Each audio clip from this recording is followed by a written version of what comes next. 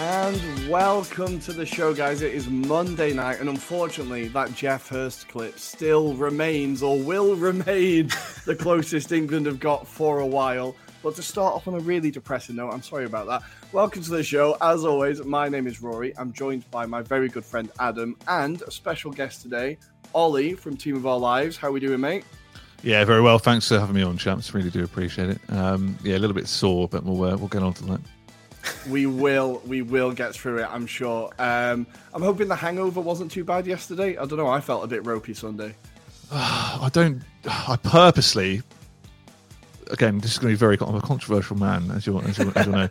But I've had to stop going to the pubs to watch the football.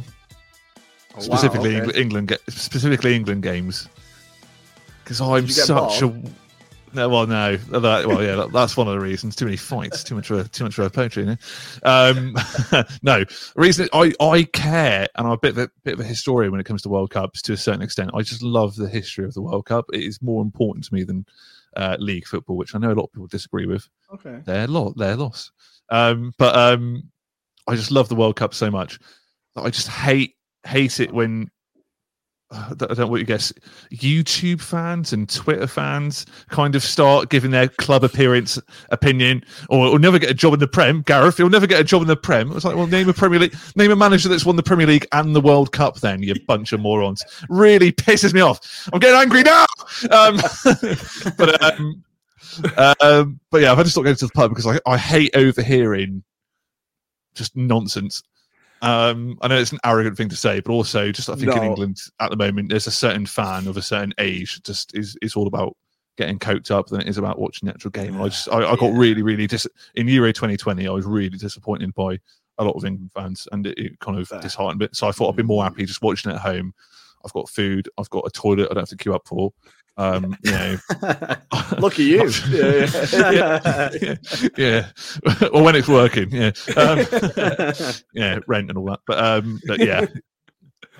No, well, I'm glad you brought it up actually, because in the pub on Saturday night we went to the local Irish pub, of course, to meet all the English people, and unfortunately it was full of Americans. And there was a moment that made me so angry, and it was these American fans who chanted, "Let's go England, let's go," and it honestly made me angrier than the goal. It honestly, I was red. I was screaming like, oh, "Who the." Like, what are they doing? What are they doing? And then there was a French person right behind me who it all started quite nice. And then as the game went on, it got a bit tetchier and tetchier.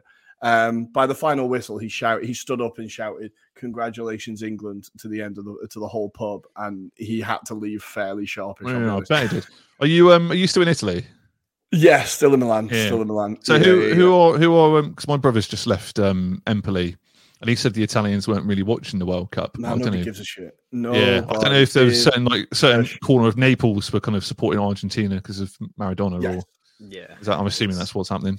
Yeah, no one gave a shit. It was just English, Americans, and French. But Adam, we've not even given you time to say hello yet. Adam, how are you doing, man? You good? Hello, yeah, I'm doing very well, thank you. Just counting down the hours, literally, Rory, because the Czesław Michniewicz news continues to dominate the Polish press. So the latest is he released this tweet. He went, "This is me, Czesław Michniewicz. If I remain as the selector, book your tickets for Germany in Euro 2024.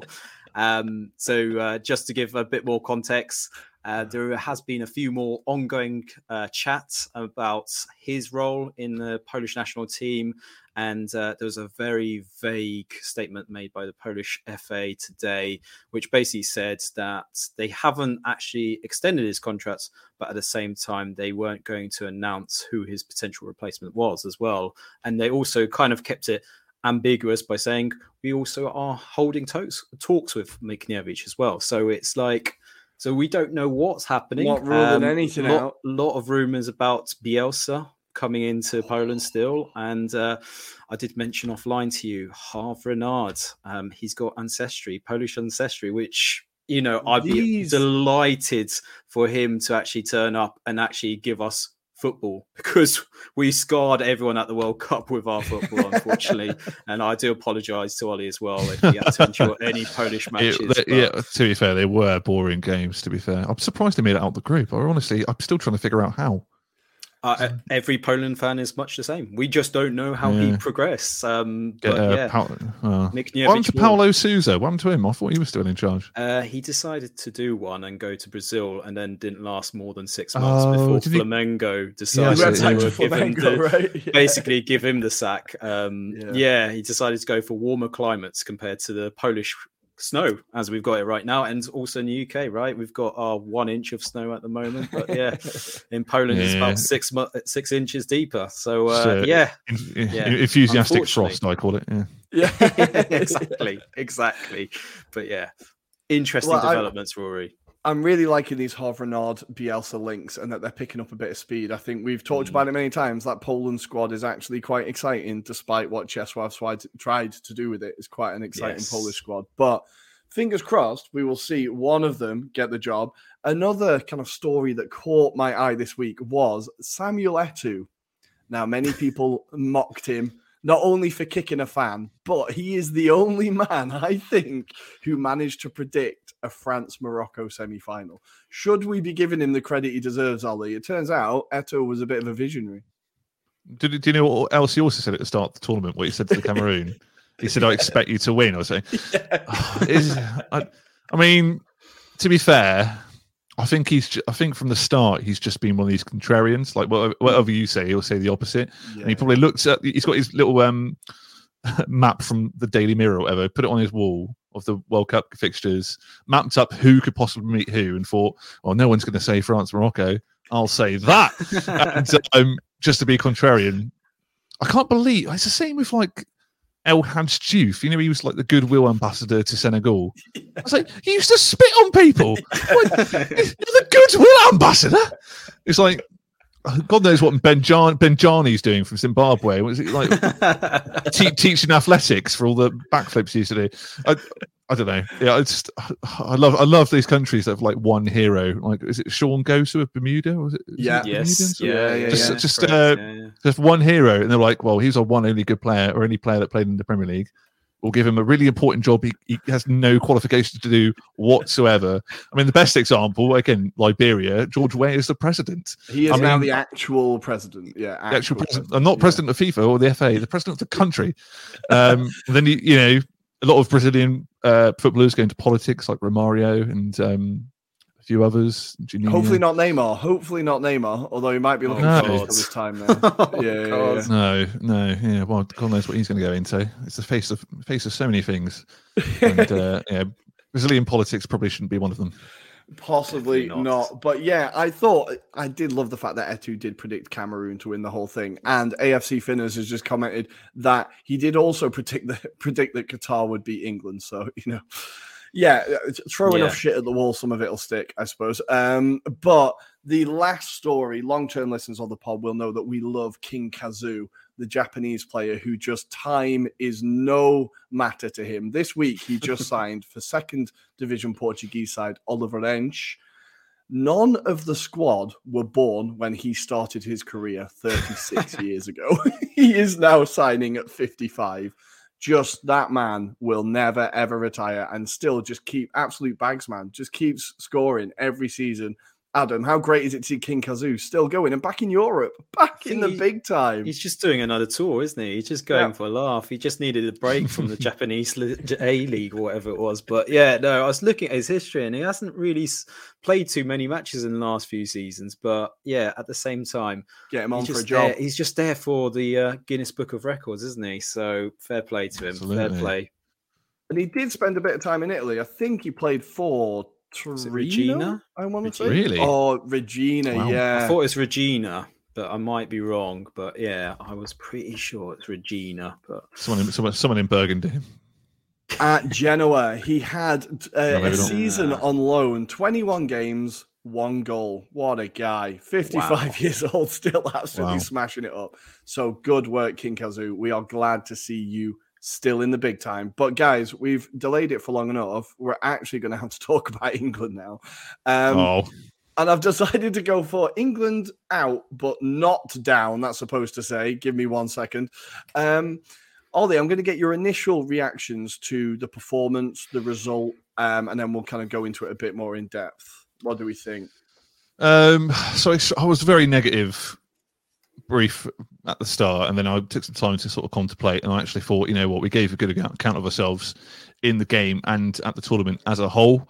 The second half, particularly, I think they couldn't deal with Saka, and defensively we weren't bad. It was just a bit, the masterfulness of Giroud. You can never write that man off. And I think we were the aggressors to a certain point. We just don't have what France have, and that's a clinical finish and the final third. And we kind of stumble around the final third rather than go, right, we're going to do this and then have a shot, or we're going to do pass, or we're going to work triangles. Or we just kind of stumble and get to that same final third and don't really know what to do. But that team is still quite young. Bellingham 19, Foden, Saka still very young. Back home we've still got Reece James and Tomori if he decides to become English again. So it's still a maturing side, and I'd rather be in that position where they can grow. Even Declan Rice is only 23. Yeah. And we've still got plenty of players coming through the ranks as well. So I'd rather be in that position where we got a good squad there coming through. It's not like the end of the golden generation where it's like, oh, who have you got now? Stuart Downing, Gareth Barry, Phil Jagielka, Matthew Upson.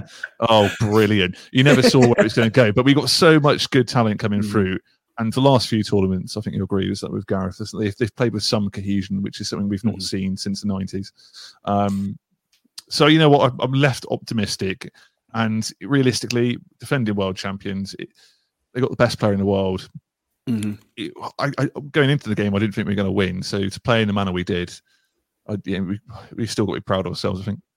Yeah, no, I think you're absolutely right. And the best player in the world, we kept very, very quiet. I think it did mean that we thought a little less about other players, but we did keep him completely quiet and he barely affected the game. I thought, you're right. My general feeling about this is it doesn't feel like other England exits, right? It doesn't feel like when we lost to Portugal on penalties. It doesn't feel like 2010 when we went out in disgrace. It felt like we went out kind of on our shields, so to speak, if you know what I mean. We really went for it. And I was saying to Adam just before we press record, like, this is the proudest I've been of an England performance that I can really think of, where I was like, we went toe-to-toe with them. We were, I think, the better team. They let us have the ball, but I think we were the better team. As you said, they just had 2 chances and they were super, super clinical. Now, Adam, we've been talking about Olivier Giroud for a very, very long time this season. This year for Milan, he has been they've just called him Mr. Clutch now. And I'm just going to very quickly go through the goals this year that he scored that have been so important for France. So we have, for Milan, he scored a brace against Inter in February to win from 2-1 behind. He scored the winner against Napoli in March. He scored the first 2 goals to secure Milan their title against Sassuolo. He then scores and assists versus Inter in a 3-2 win after coming from behind. He scored the winner against Spezia. I was lucky enough to be at the stadium for that one. And then now he scored a brace against Australia, opened the scoring against Poland, and has now scored the winner against England. This guy is just there when it counts. Like, it is incredible. Yeah, and I'm going to nick Julien Laurens on terms of the analogy, but France were ruthless. That was the difference between England and France at the end of the day. I mean, yes, France didn't play particularly well, but what they seem to do better than England is get a grip of the game when it most counts. And in that particular moment, for example, we can all have our debates whether Griezmann should be on the pitch, but I feel like the kind of pressure on him wasn't there.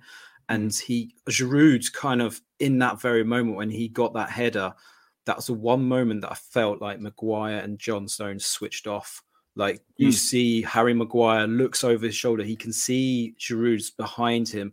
John Stones does the same thing. And they just didn't pick him up at that one moment that really counted. Now, that shouldn't kind of deflame from what a fantastic tournament the both of them have had. I felt defensively, England were really strong.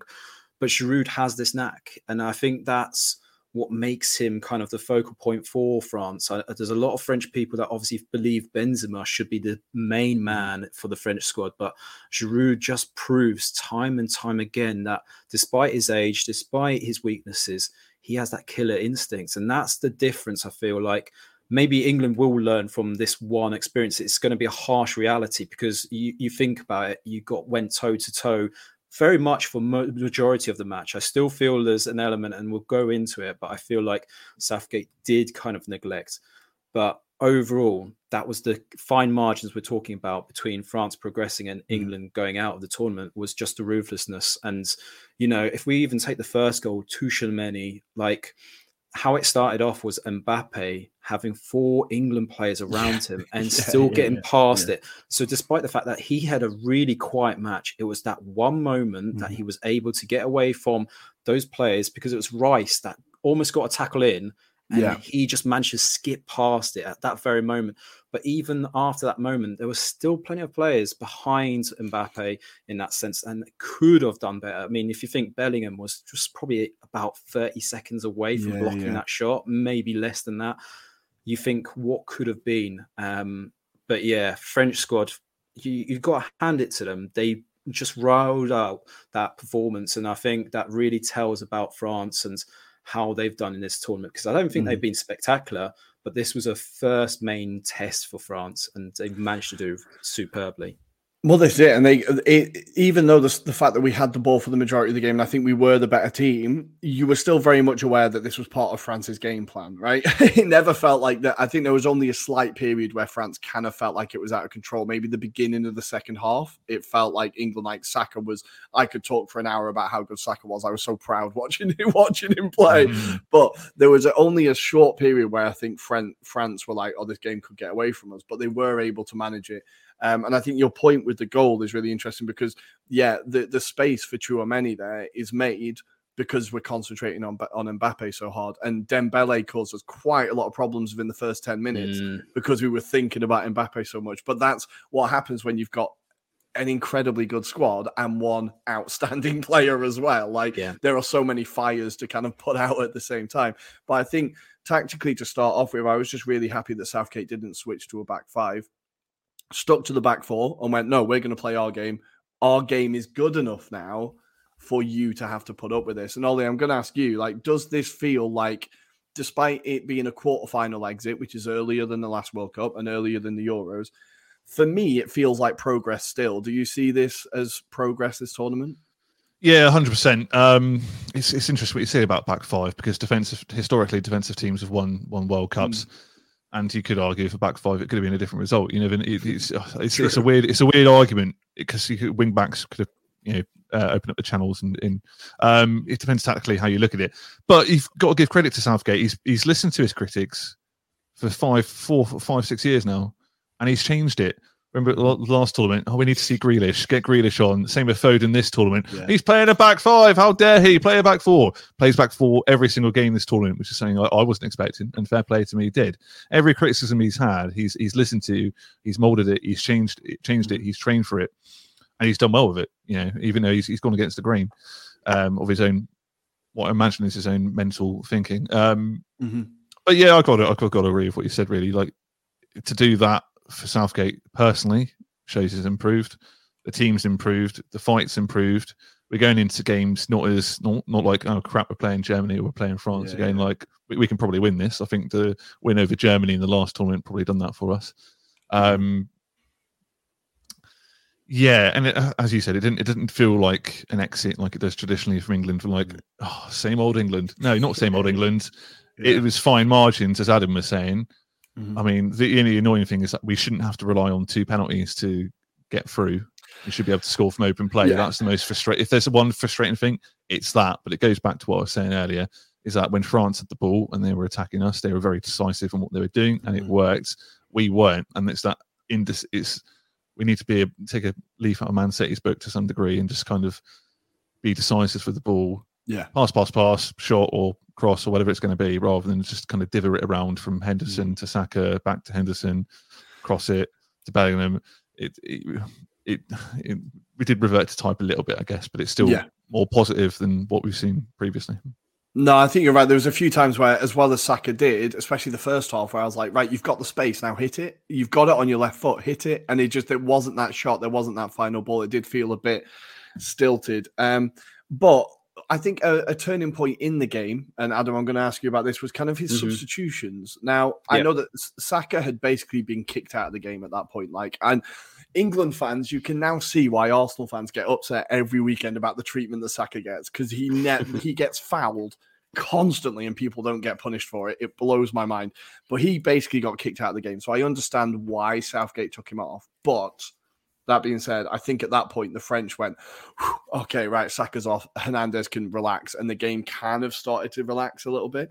What did you make of his substitutions? I also think he brought on Grealish far too late, and Sterling didn't have the impact he was expecting, I think. Yeah, definitely. And I think this is the point that I want to allude to, is that it still feels like with Southgate, he hasn't learned how to be more tactically astute in these kind of games. Because for me, I felt like Henderson was slowing down the game. I felt like as much as you can guarantee Henderson will do a good job for you, there was times where you're just looking for a bit more energy and urgency. You didn't see that with Bellingham, for example. It was just the flow of the game kind of got ruined in that midfield a few times. Then if you talk about the substitutions, they were very late. I didn't quite understand the Saka one. By all accounts, it sounds like he might have been kicked around so much that he was pulling something. But then you think, why would you put Sterling on? Someone that's been, equivalent of 12-hour flights to Qatar and London back, right? And he probably didn't really train with the squad. So you're thinking you've got someone like Grealish that's a bit more exciting. We'll take the ball at Theo Hernandez. We know Theo Hernandez doesn't do very well when he's got someone really attacking him. We saw it in the penalty incident. He was not looking. He lost his head at that moment. And there's moments where I'm thinking as well, like personally, you get the goal back, right? So put more pressure. We needed some more players kind of putting the energy into it. Bellingham was the only one alongside Declan Rice that was trying to do something in that midfield at times. I know Saka had those chances, but almost felt like he didn't have the belief sometimes that, he can take them on a bit more. So someone just needed to have that quick word and just say, take them on, just do something a bit more productive with the ball. That's why I would have gone with Henderson. But then I don't know about you guys, but I thought Kane was very leggy before the goal, or in terms of the second penalty. So he seemed to drop back even further than he normally would in terms of that midfield, which I felt like encouraged the French to attack England and put a lot of pressure on that back line. Luke Shaw didn't have a fantastic first 45, got better towards the second half. But then again, if I was Deschamps, I would have just swapped Mbappe to the other side, because I would have said, Luke Shaw is your weakness, right? Kyle Walker's got Mbappe quite tight. Swap them around, even just intermittently throughout the game. You could have seen a bit of a different scoreline. I don't know. I just feel like it's those little moments with Southgate that he doesn't seem to learn from. And it feels like other coaches seem to do it better. He did it in the final against Italy as well. That was the moment where you feel like he's got to learn better from these moments. And I appreciate he's got people around him, but he does still feel like he's someone that he has his own mind. He trusts these players to do the job, and he won't change it until the very last minute. Even Rashford, I think he should have been on a lot sooner. Yeah, I think he is. I think we're seeing Gareth Southgate learning. I think we are seeing him learning. I think because what we did when Italy equalized was we dropped back completely, and we were like, okay, now we've just got to hang on for penalties, basically. I think what we saw here was, we could have been a bit more proactive, but I think there was a development there in the kind of, okay, we can still try and win this, but let's not be reckless about it. I think we are seeing Southgate learning, but we're seeing him learn alongside this team, which I think is what's quite important, is that it's a very young team. And it's why, spoiler alert, I would still have him in the job, because I think if he continues his development alongside this team, it could really go somewhere quite exciting. But Ollie, what did you make of the substitutions? Do you think Gareth has learned from the Euros in 2018? Yeah, I think he has. And I think we've seen the substitutions in the group games and round of 16 against Senegal were a bit more thought out than they have been in previous tournaments. The Saka one was a bit odd. Well, I would have switched Saka over to the other side just to explore whatever. Foden can play anywhere across that middle, really, can't he? Yeah. So swap those two around would have been probably a smart thing to do, potentially. just to give the other fullbacks a bit of a difference maybe. Rashford came on too late, I think. So did Grealish. I didn't even notice Rashford's on the field, to be honest, a lot of the time. No. But at what point do you put them on though? That's the thing. If they came on any earlier, would you upset the balance? You don't want to put too many people on at the same time. Henderson did look leggy. He didn't really have a great game, I didn't think. He gave the ball away far too many times than he did in the previous rounds. Was that tiredness? Was that pressure? I don't know. But then again, who are you going to replace him with? Calvin Phillips hasn't exactly played too many games recently. I don't think Declan Rice could have done it by himself. Again, he gave the ball away. It's a weird one. You can criticise him for the subs, but then what else was he going to do? It's easy to say in hindsight, isn't it? So if it were me, I would have kept Saka on. I would have swapped them and Foden around, and I would have put Rashford on earlier. I would have left Sterling back in England personally. No, I think, you're right. With the hindsight, it is kind of 2020 always. But I want to give out a few shout outs to players who I thought across this tournament have really stood out to me. And in this game, particularly, I thought Declan Rice struggled for the first 10 minutes, but then was absolutely outstanding. I thought he was just incredible throughout the game, just covered every blade of grass. His ability to turn away from the pressure that's on him and get the ball out, I just thought he was absolutely fantastic. And he gets laughed at a lot, but Harry Maguire is always incredible for England. He's had a great tournament. He had a great tournament. He's had a great tournament. Yeah. I think the shame for Maguire is that split second he switches off, Giroud beats into the ball. But apart from that, he has been absolutely, and even then you can't blame him for that. Giroud's a very clever run. It's a beautiful move. The cross from Griezmann is incredible. It's a great goal. I just think he's had an unbelievable tournament. I just wonder what it is about England or the management of Southgate or the system or whatever that brings it out of him. Because United, obviously, looks like the world is on his shoulders. But then in England, it just seems like he's that's the centre-back that people paid for. That's the assured kind of calm head, decent passing. I don't know, Ollie, I'll ask you first. What do you think it is about this England environment that brings it out of him? Because he's been incredible. I think it's just a trust he gets from Southgate, isn't it? I think if you're in that team at United, and you got something 5'5" Lisandro Martinez kind of putting him out the team. It's got to be a little bit depressing, isn't it? As good a player as Martinez is. I really like Maguire. I want to like him. It's sad what's happened to him at United. I think after Christmas, I think we might see the best of him yet again. He's had obviously things off the pitch, that whole scandal in Greece and family issues and stuff. I think when you're away with your mates, with a manager that trusts you, I think it's just easy to play. And I think John Stones brings the best out of him as well, to be honest. He's got two quick wing backs in Walker and Luke Shaw kind of doing the legs for him as well. And, we've seen him in this tournament. He's kind of, I think he's been taking lessons from John Stones. There's a few moments where he's ball from deep and he's run into midfield, and I think they bring the best out of each other. I really like it as a partnership, and I hope we see them again. Yeah, I honestly hope they continue into the next tournament and they are the partnership again. I would still like to see Tomori in the squad next time, though. I still want to see Tomori. Oh, absolutely, yeah.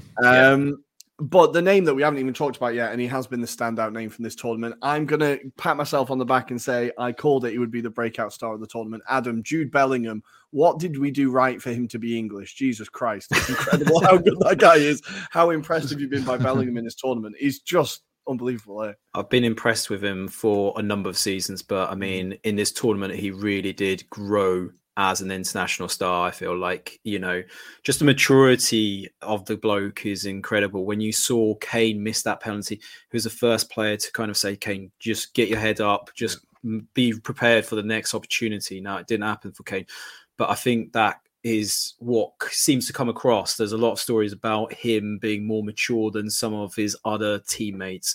I just think the fact that he's so young still, we've got at least a decade to still kind of marvel, really, and he could get even better, which is just monstrous to think how much more better he can get. I think he's such an incredible talent, and I think England's just really blessed to have someone like that. I mean, it's just incredible.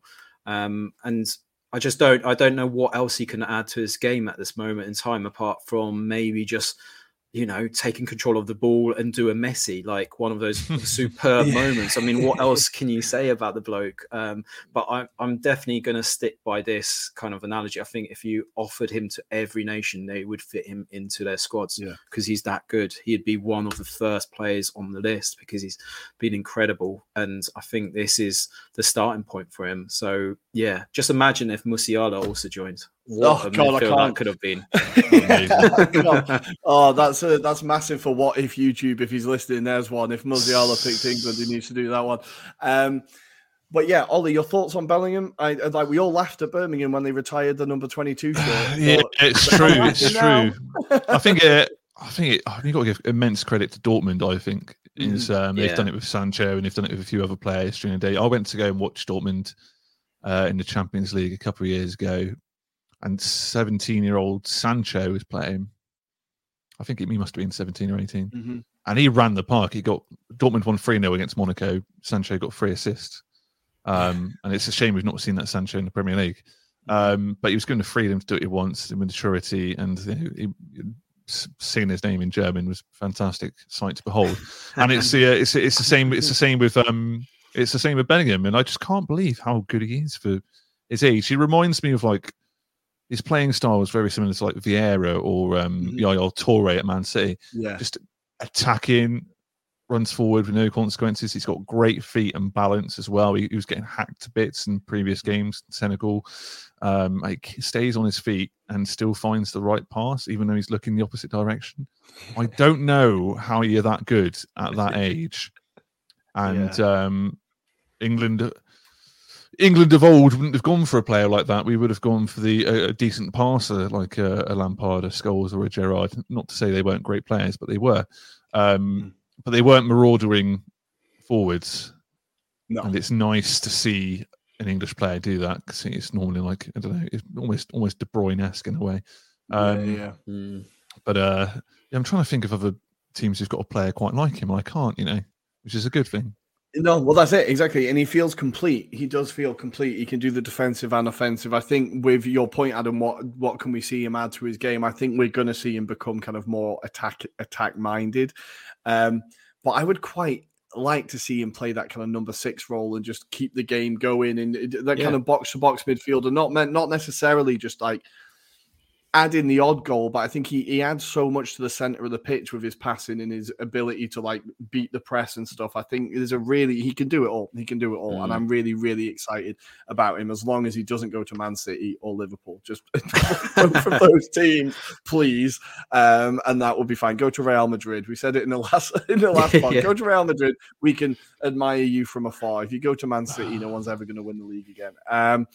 But before we move on to England, we're going to, I suppose, very quickly try and sum up what we think of Gareth in or Gareth out. Now, I've kind of shown my cards here, and I'm very much Gareth in. I think this is progress. We're seeing the team get better. He's getting better.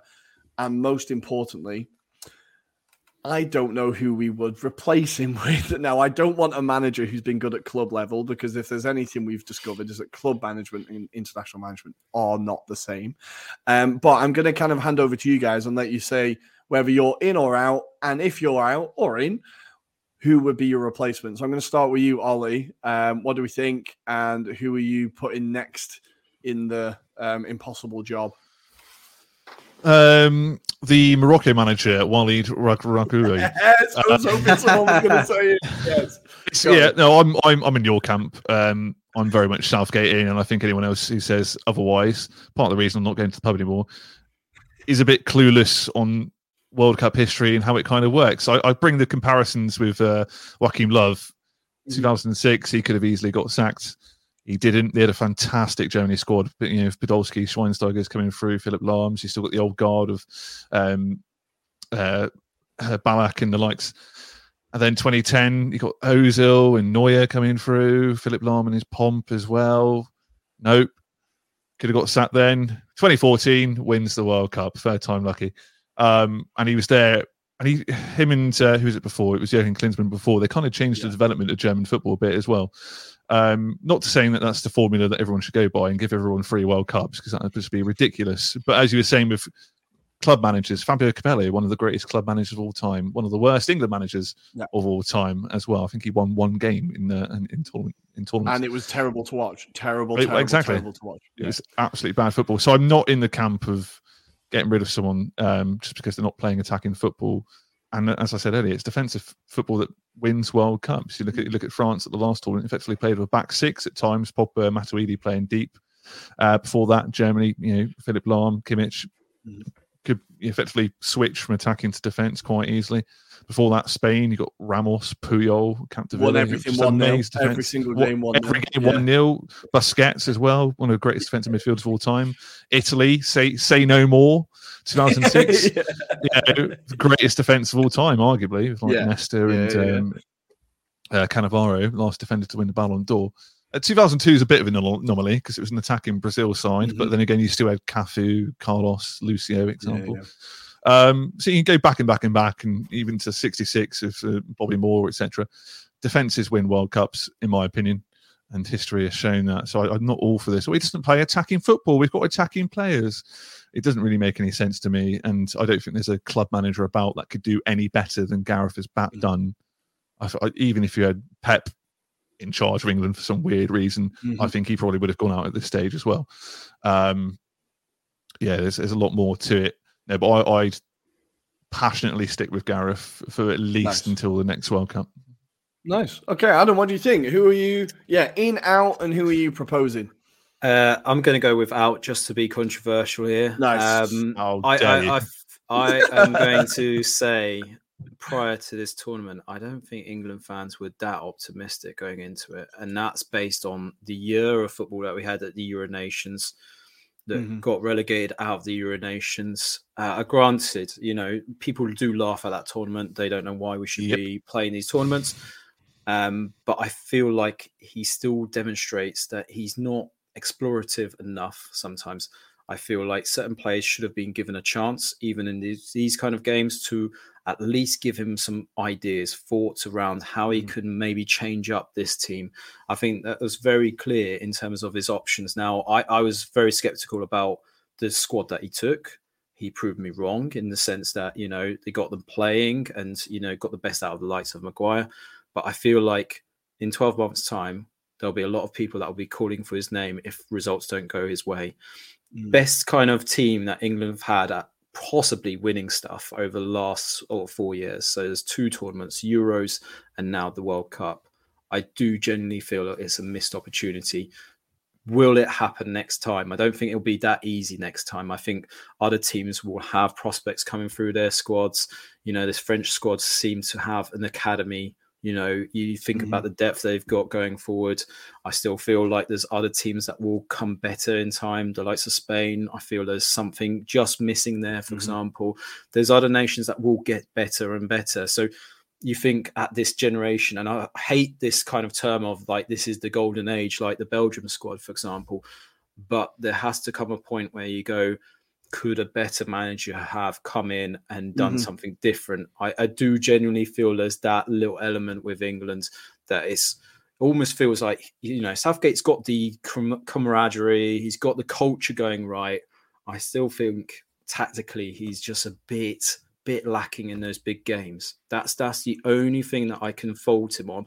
And I appreciate, if I was a Poland fan, I'd take what Southgate has done because I think it's magnificent. But when I'm thinking about England, I'm thinking they should be winning something by now. I really do feel like this squad has the potentials to win something now. It's tournament football, though, isn't it? But and I also think he's got us consistently further than any other manager except Alf Ramsey.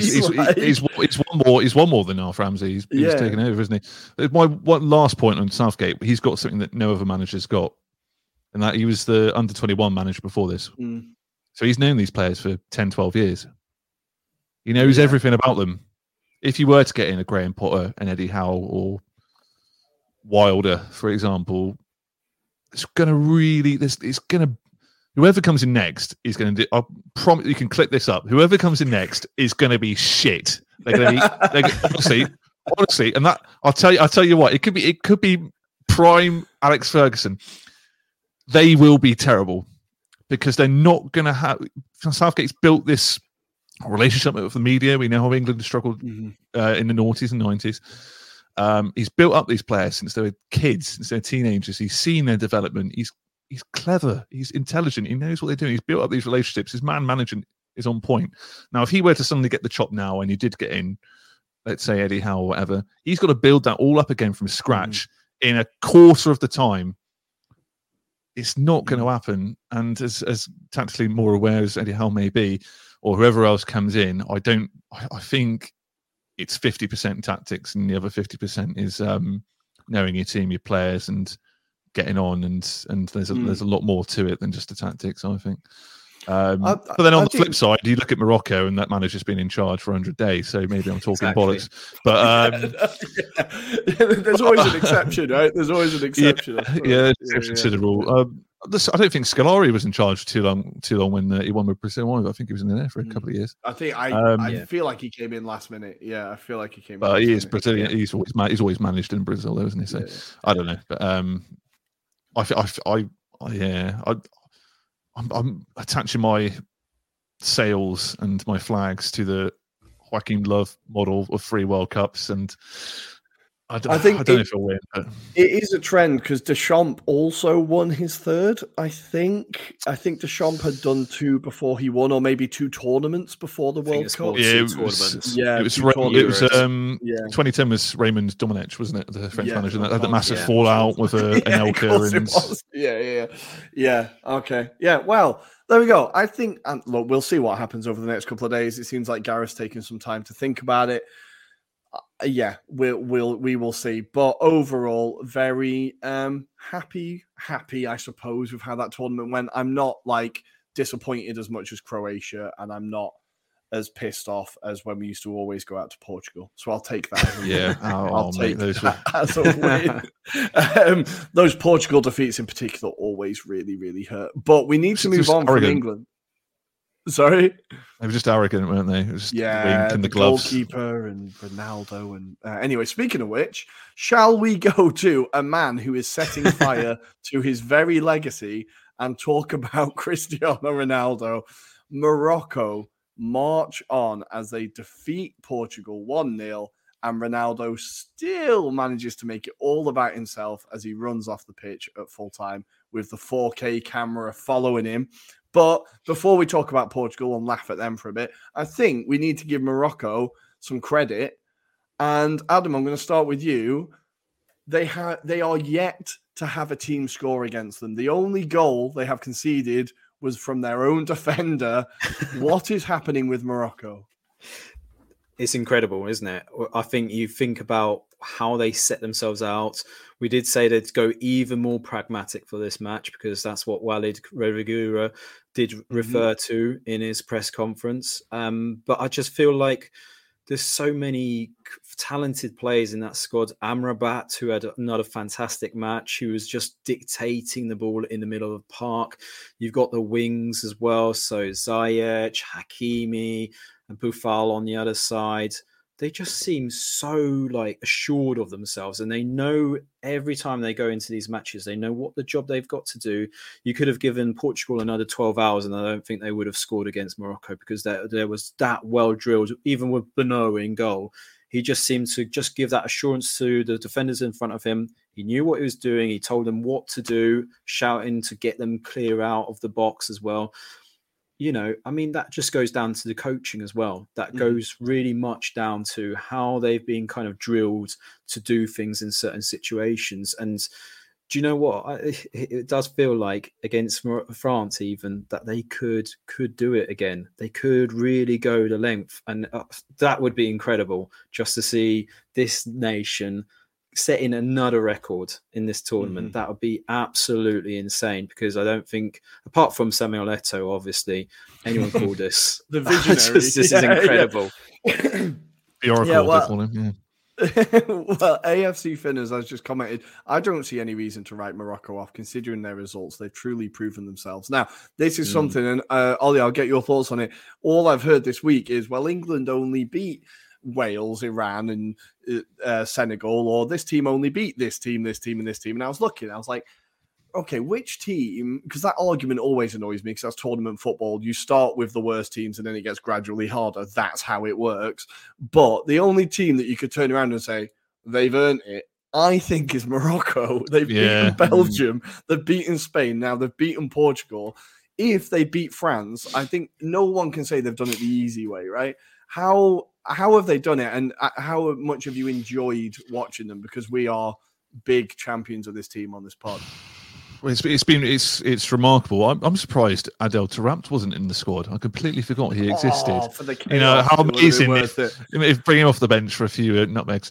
But yeah, it's the magic of the World Cup, isn't it? Every World Cup seems to bring up one. Costa Rica 2014. You could argue Croatia 2018, Ghana 2010. There's always a team that outdoes themselves that no one is expecting to do well. And this time round, I don't think anyone apart from Samuel Eto'o was expecting Morocco. Now they've got a good squad. I really like Ziyech. I think he's a quality player. It's a shame it's not really worked out for him at Chelsea. Hakimi as well was great.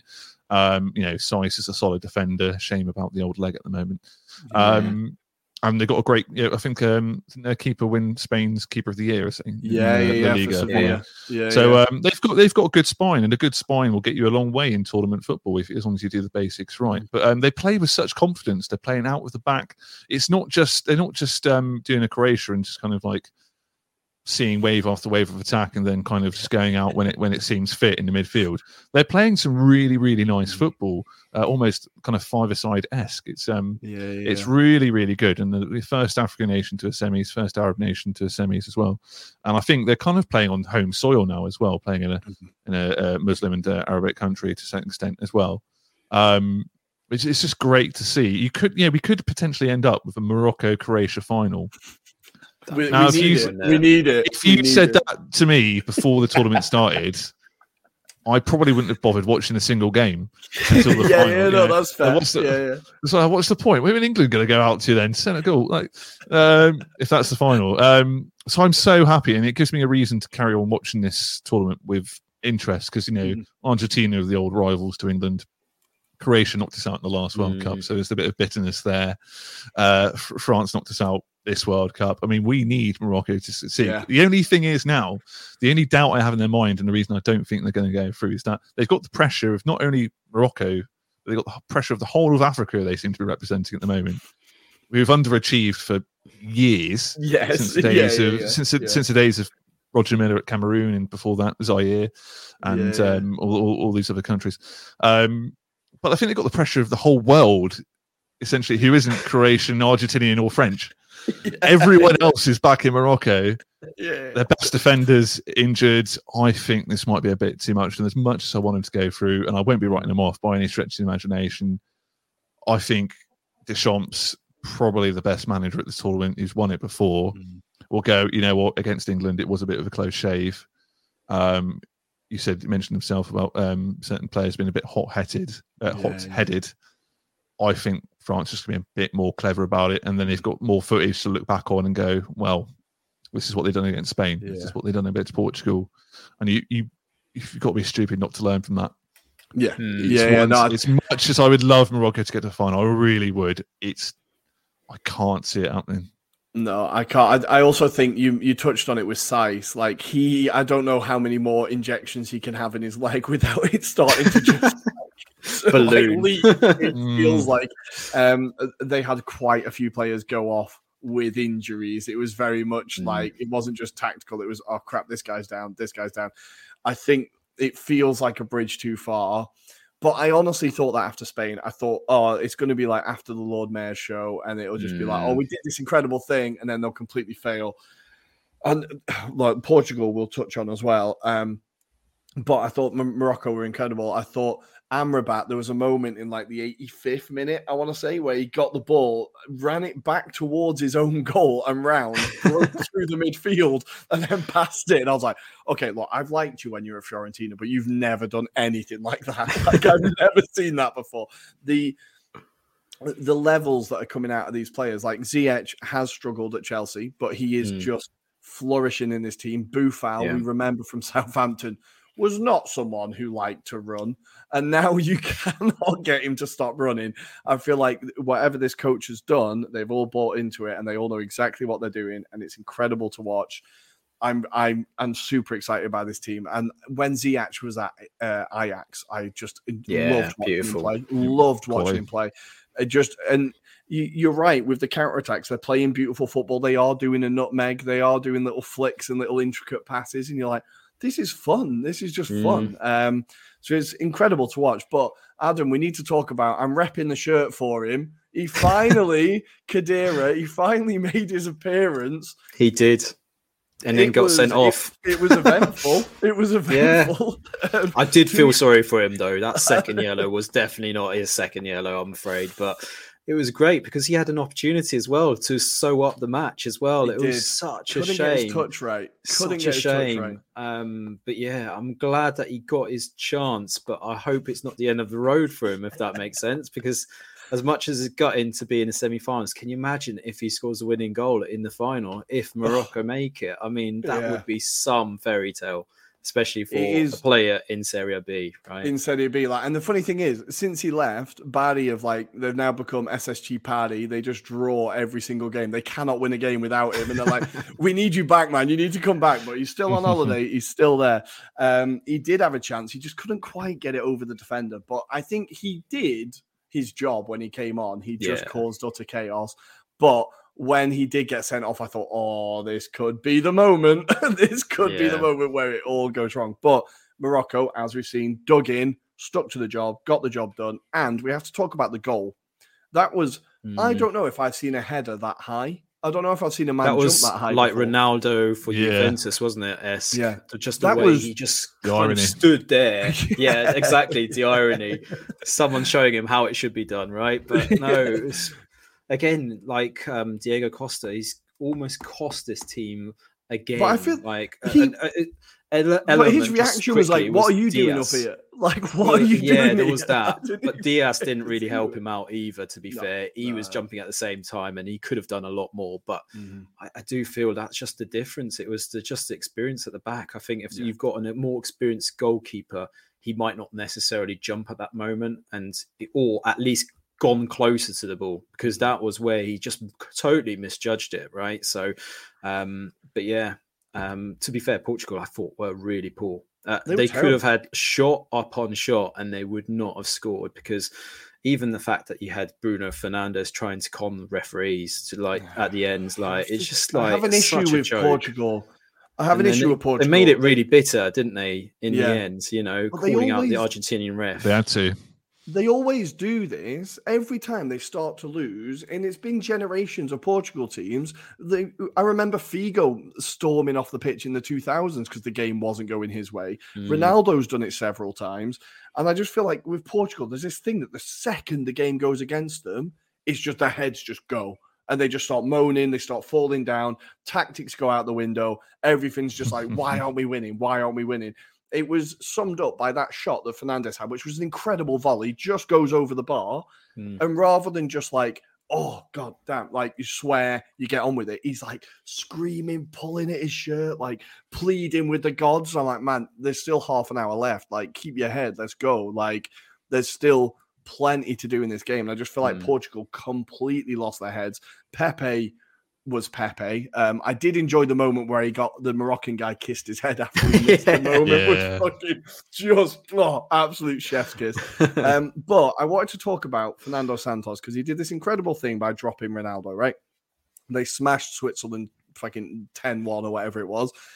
And then the second the game goes wrong, he just reverts back to Ronaldo and just throws Ronaldo. And he's like, oh, fuck, right, just get him back on the pitch and hopefully he'll rescue me.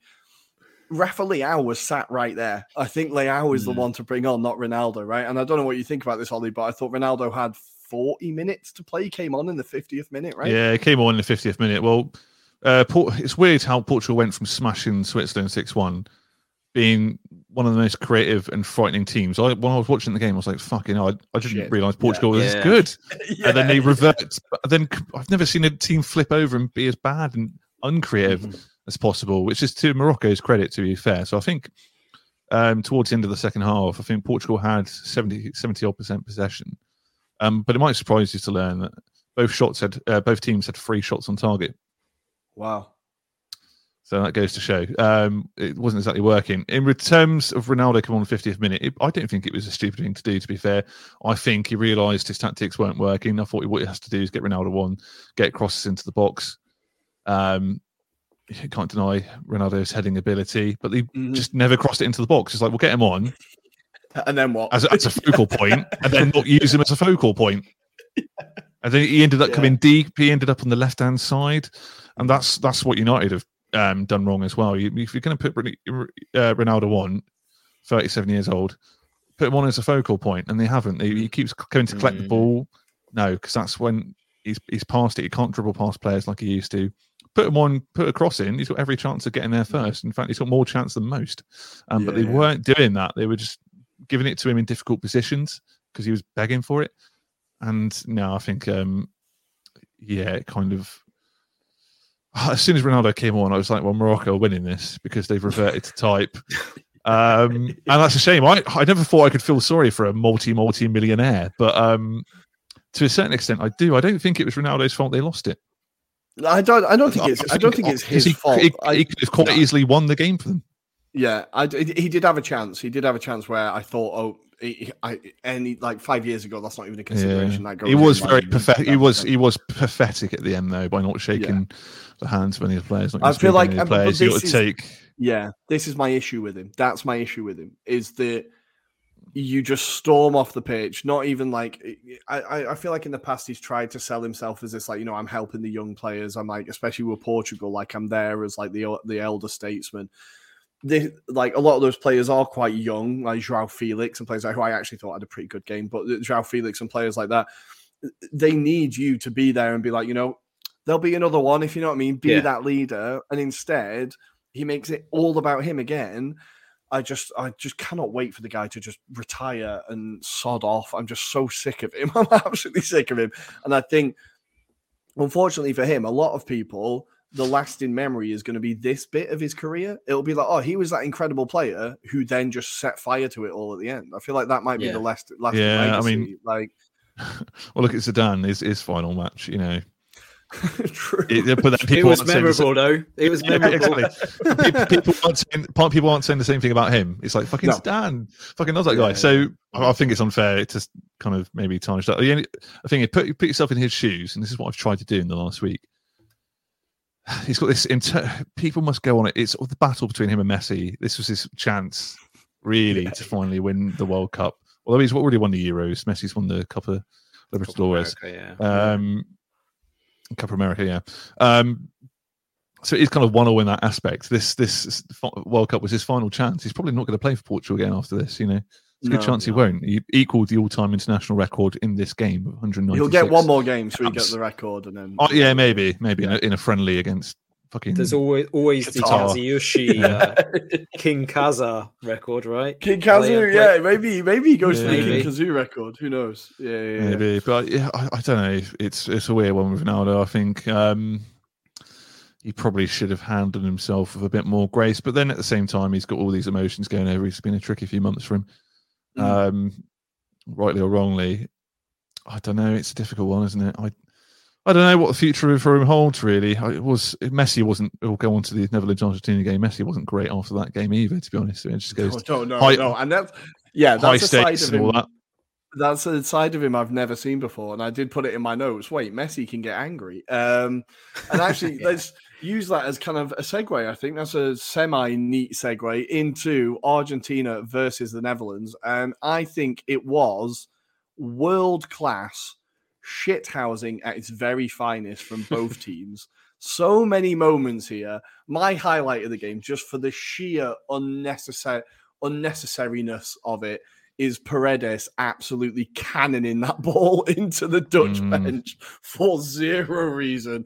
That was personally my highlight of the game. I really enjoyed that, just for the complete what the hell is going on. The energy of this game. Now, it wasn't helped by the ref, who I think refed it in completely the wrong way, and he tried to turn this into about himself. Now, it's Lajos, right? I think people who watch La Liga and the Champions League, I think, are fairly familiar with him. But I feel like he kind of handled the game quite badly. But this is a team that before the game, people were talking about how much history there is between these teams. They've knocked each other out of several tournaments several times. As a game, I think it was fairly comfortable for Argentina until it wasn't, until Big Vout came on, and all of a sudden things got interesting. Before we get to the end of the game, Adam, what did you think of Argentina's performance and that pass from Lionel Messi, which is just mind-blowing? I mean, yeah, Messi was both incredible but incredibly arrogant in this match because he could have easily been sent off on another day, and that goes down to the refereeing as well, which I feel not in just this match but in other matches, these big name players seem to be getting away with it quite easily. I think if there was a Colina in charge, I don't think they would be getting away with so much shit. But yeah, I mean, if we talk about Argentina, again, you think that it wasn't spectacular performance. I didn't feel like it was a fantastic Argentina squad. But what we will say is they seem to have this knack of just grinding out results when they need to. It refers back to this kind of France analogy of being ruthless. They were ruthless when it needed to be. They weren't particularly fantastic, but they seem to be just getting this momentum going. And it feels like, as we've said in our previous shows, it seems to be they're trying their best just to make sure Messi gets this title. It really does feel they're just camaraderie. They're getting behind him. You saw it with Emiliano Martinez towards the end. I mean, the amount of like shouting he did towards the end, just a combination of the crowd and everyone about. I mean, it was just. But that was Argentina all over. That's what they do. They kind of make it all about everyone hates us. We don't care. They are all about just grinding out these results, and the more that people hate them, the more they're just going to continue being themselves. And I feel like this is the kind of Argentina that we've been almost crying out for, but we also like the skillful side that they display. And that pass, I mean, that was incredible. I mean, I don't get how you even imagine that. I don't understand. No, because even when you look at him, he's not looking in that direction. So how the hell does he know that potentially Molina is going to be in that position to potentially score this goal? I mean, just that Fred as well. He's done it for Barcelona in the past, but that was an incredible moment. I think everyone's jaws just suddenly dropped. And the first touch as well to get himself the room is. It's one of those, do you know that skill from, there's that Roma player, Tadai, and no matter how many times I watch that skill, I can't get my head around it. No matter how many times, I don't get how he did it. I watched that Lionel Messi first touch, I'm like, no, I don't get it. I need to watch it again. How did he do it? Like, unbelievable first touch to get him the space. And yeah, that pass, like, I think Gary Lineker said it, like, he plays football like he's watching it from above. Yeah. The dog's barking. I need to go let the dog out. On that note, Ollie, what did you think of Argentina?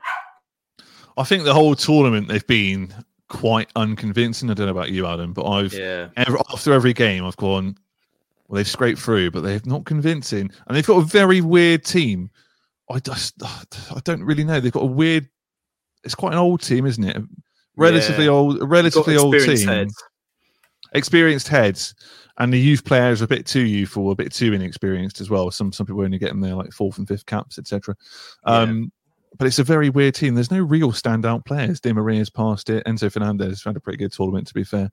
And, of course, Messi as well. But there's no one else is really kind of standing out. When you've still got Otamendi as a centre-back starting, it's a bit worrying, isn't it? And I'm surprised they've made it this far. I thought, before this tournament started, I put them down to flop.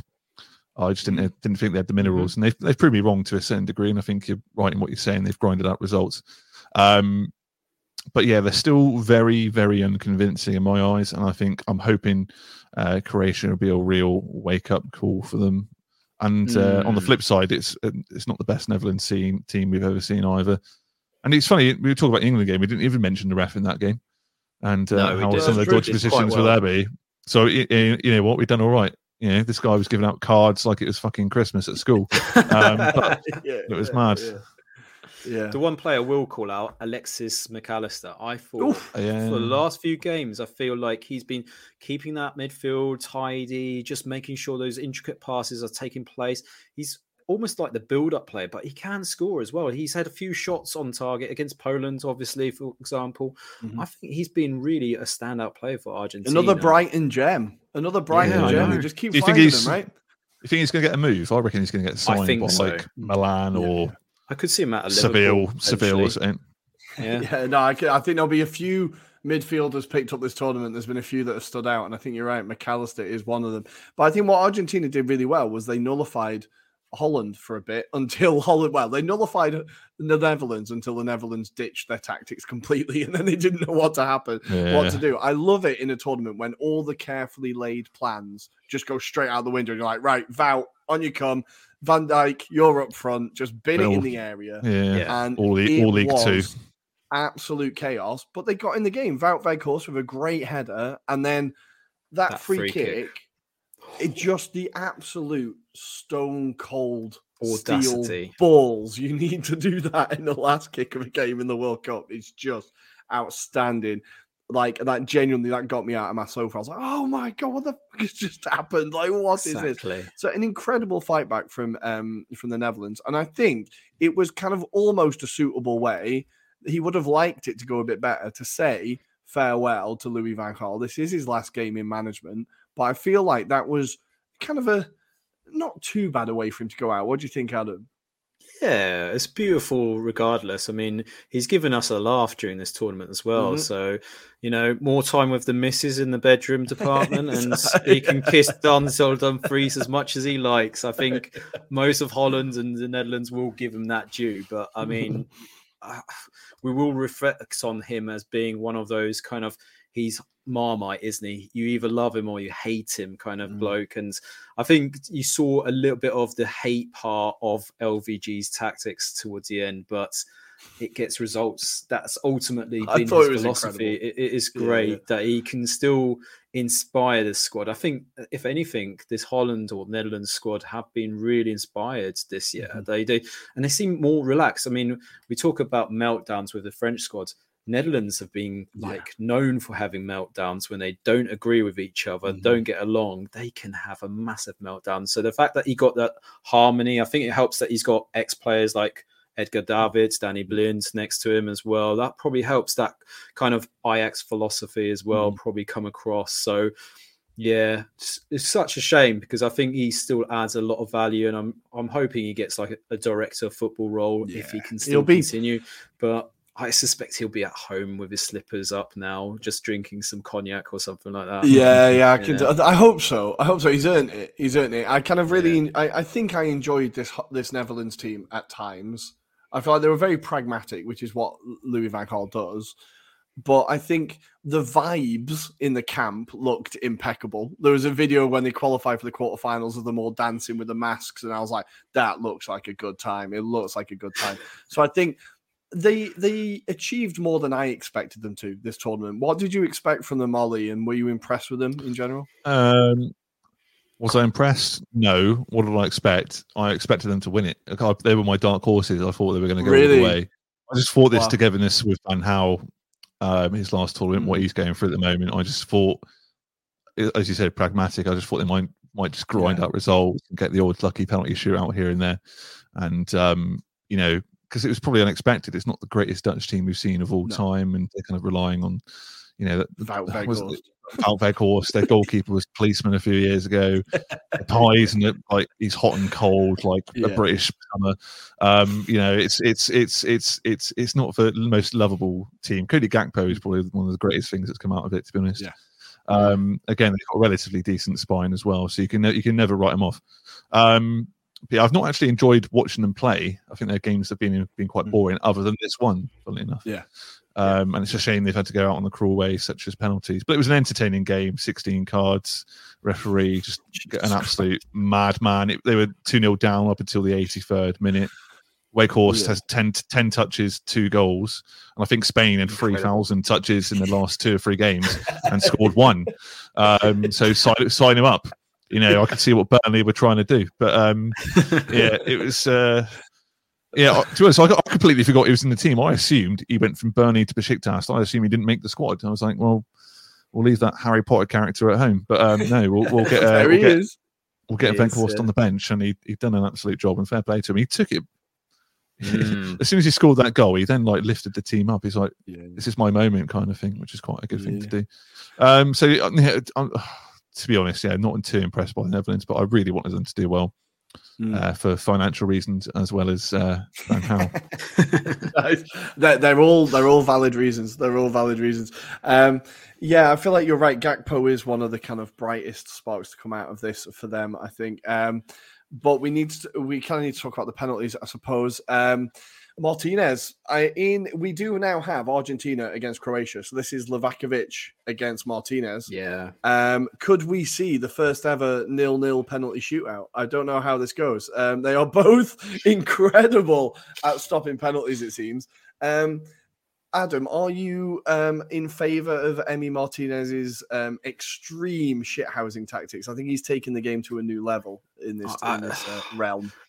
I mean, he showed it in the Premier League a few times, hasn't he? And I seem to adore him even more. Just the shithousery that he can just inspire the hate out of not just fans, but even fellow players. Like everyone just hates him sometimes. So, for me, he's the typical goalkeeper. He does not give a damn. He could be eccentric as he likes, but when he pulls off these moments, that's all that matters for Argentinian fans. So, it's going to be an interesting matchup, that's for sure. I mean, with Levkovic, I mean, again, that's a fairy tale story as well, right? Because he hasn't played every game, but he's been bought in, and he does the great things of like just saving penalties, and even when you think about the whole match, he's quite good. He's making incredible saves. He made some great saves. Seem easy at times. Yeah. It's just incredible. So.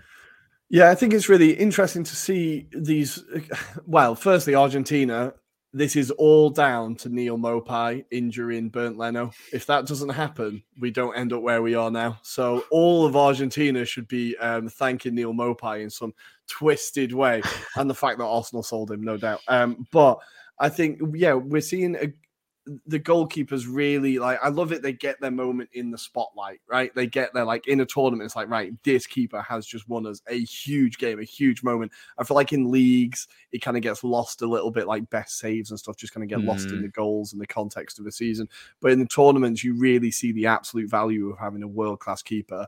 Like, you could argue that Bunu, who we've been talking about, has been outstanding. Livakovic and Martinez. Szczesny for Poland was unbelievable. Nobody saw that coming, right? So I feel like you really see the value of keepers in tournaments, and it's great to see them absolutely killing it. But we need to move on to Livakovic and his compatriots as Brazil versus Europe. They have an issue. They cannot beat European teams. This is their, I want to say, fifth quarterfinal exit, and the other one was a semi-final, and we all know how that one went. So Brazil now have a massive issue about beating European teams. Ollie, what did you make of this game, and how much do you hate players who wait for the fifth penalty? A lot, and I very much I enjoy this game so much. I really dislike this Brazil team. I think they're the most unlikable bunch of arseholes for Brazil for a long time. Okay. I really dislike them. They just had, I don't know, they've got a spoiled attitude about them, like a spoiled arrogance, if that makes sense. I think the players of 2002, the players of 2002 were just skillfully blessed, but also a bit of class, a bit like, your Cafus, Gilberto Silvas, and even your Ronaldo's to an extent. He just overcome injury at the time and comes back, although he partied off the pitch, so to speak. But all these current players just seem like they bring over their hairdresser. They start dancing against Korea. I'm like, oh my! No, you dance when you score in a semi-final against a France or an England or an Argentina, not against a Korea who barely scrape through and you dick them 4-1. Don't dance against them. Dance when you deserve it. You know what I mean? But Richarlison just comes across as really arrogant. Anthony comes across as arrogant. Neymar, obviously, thinking he's going to score the winning penalty by coming fifth, as you're alluding to. Just really arrogant. I really like Brazil as a nation and historically for football. But this team, it was never going to go well when one of your players plays for West Ham. I've never known a Brazil squad like this. You've got a Brazil squad where your main strikers on the bench for Tottenham. And they've never won anything. And you've got a midfielder who starts just playing for West Ham. You've got another fucking defender who's 42 and playing somewhere in Mexico. speaking of good keepers, speaking of good keepers as well, Alisson is probably the world's best keeper in my opinion. As it didn't even get a mention. Brazil were favourites for this tournament, if I'm not mistaken, with the bookies beforehand. Yeah. And I said Brazil and Argentina will flop. That was my predictions. I was wrong about Argentina, but I'm glad to say I was right about Brazil because I think the players are all individuals. I don't think they're a cohesive team. I think Vinny Jr. is probably a standout player. He's the only thing that made anything happen. But in this particular game, he was as dead as a dormouse. Yeah. And you got to give him, I keep slating Brazil, but you got to give immense kind of respect to Croatia. Really, their game management was just absolutely brilliant. It's what they do best, right? It is what they do best. Just managing games. I feel like with Brazil, there is this kind of mentality hurdle now. I feel like there's a kind of a thing. They've not won it since 2002, right? That was the last final they reached. They've only got to a semi-final once. It feels like each tournament it gets bigger and bigger and bigger. And things like Neymar, the injury in 2014 in Brazil was huge. And then he comes into this and it's like, I need to win this for my company, for my country. It's not, I think you're right. It's not we need to win it for our country. I need to win it for you guys. That kind of thing. I really enjoyed watching this Brazil team. I like them a little bit more, but mainly because I've got a few Arsenal players in there. Martinelli, just throw him on. Bloody throw him on. He wasn't playing. I know. They didn't even bring him on. They didn't even bring him on. Anyway, I do quite like this Brazil team, but I feel like there is a mentality block there, and it's getting bigger and bigger each tournament, and you can feel the weight of that shirt. Now, that shirt brings out a lot in players. We talked about it in the early rounds when you see Casemiro balling out and Richarlison scoring more goals in 2 minutes than he has in his entire Spurs career. And you're like, how the hell is this? Like, it does bring something out of them, but I think the weight of it just arrives very quickly. And the second that Croatia got that quick equalizer, I think they were like, "Oh, we've seen this." You know what they remind me of? Go on.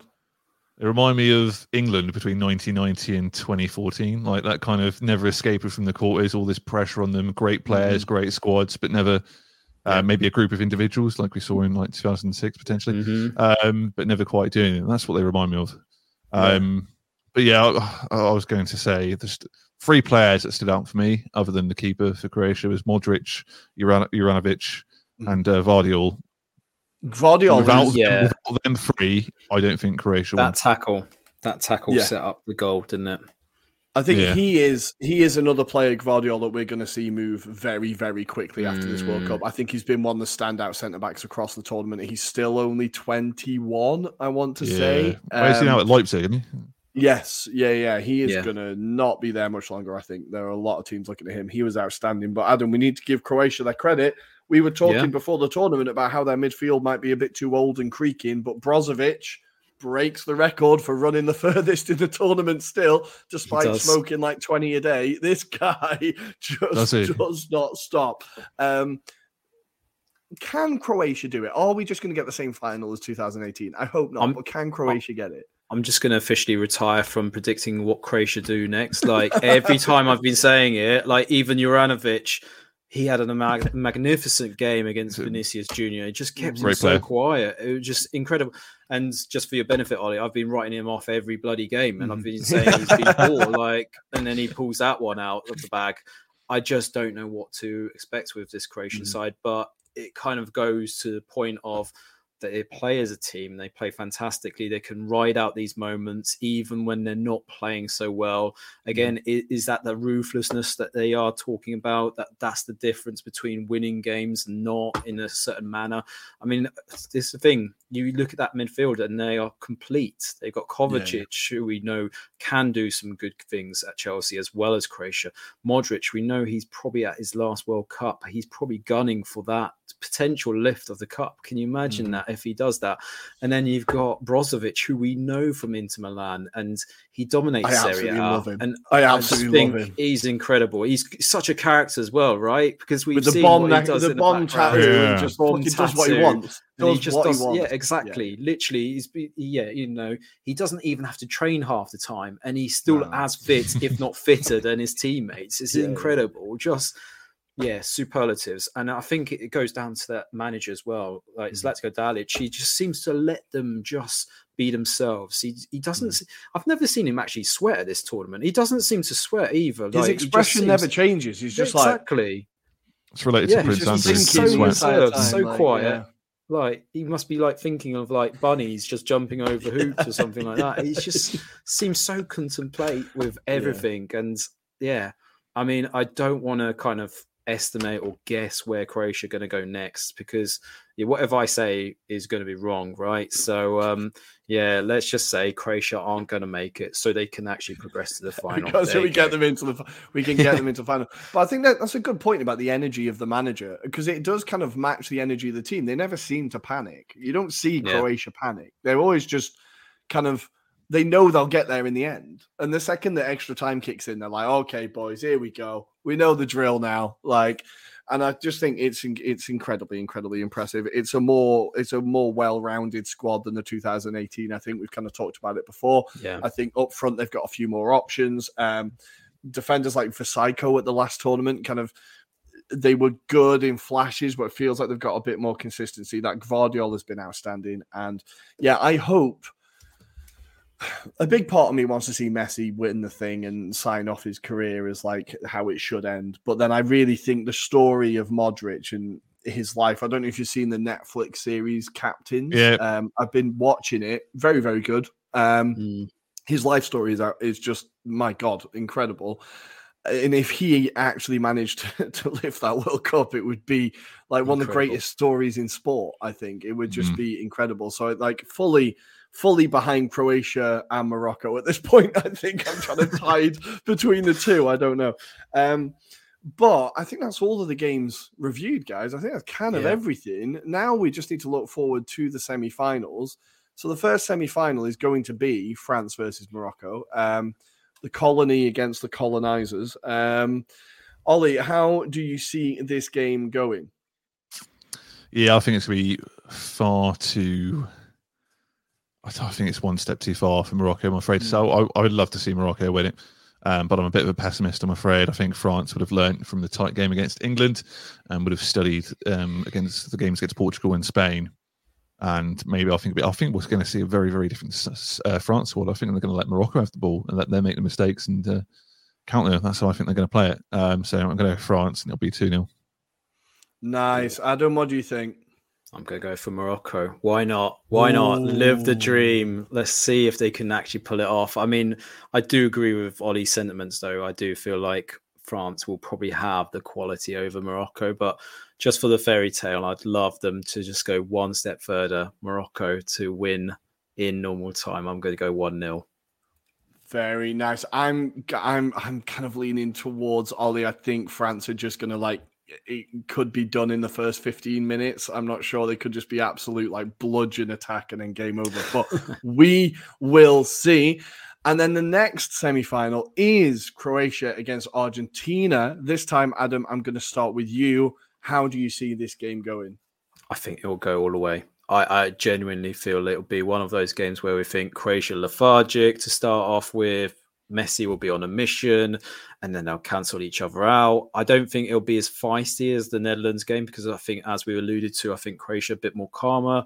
They can soak up the pressure, but they won't let it get to their heads. I've not seen Croatia kind of get to a point where they get really aggressive with their style of play. They seem to just, no matter what's thrown at them, they just carry on. They just stick to a plan, and it seems to be the way they do it. I think there's a lot of weaknesses in Argentina's kind of play as well that they can pick at. And I think it's going to be a question of who can cancel the other one out.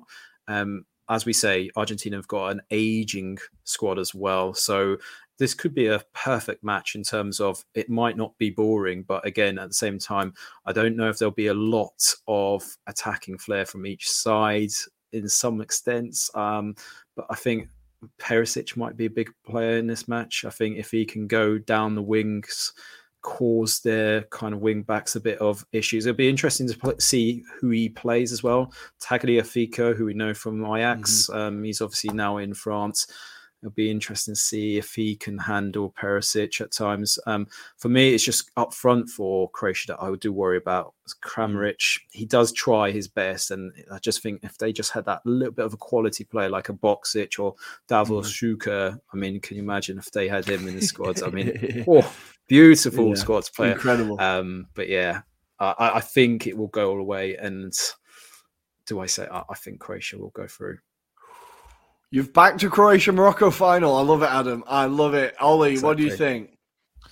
Yeah, it's gonna be. Well, both teams don't score a lot, do they? I think even Argentina have struggled to score in this tournament, and left it right to the late stages, and they've needed a bit of Messi magic, and I think that's what it would take again. I just don't think they've got any other players that can really score consistently. We saw Enzo Fernandez bag a couple, but I think that was just off on the one game, to be honest.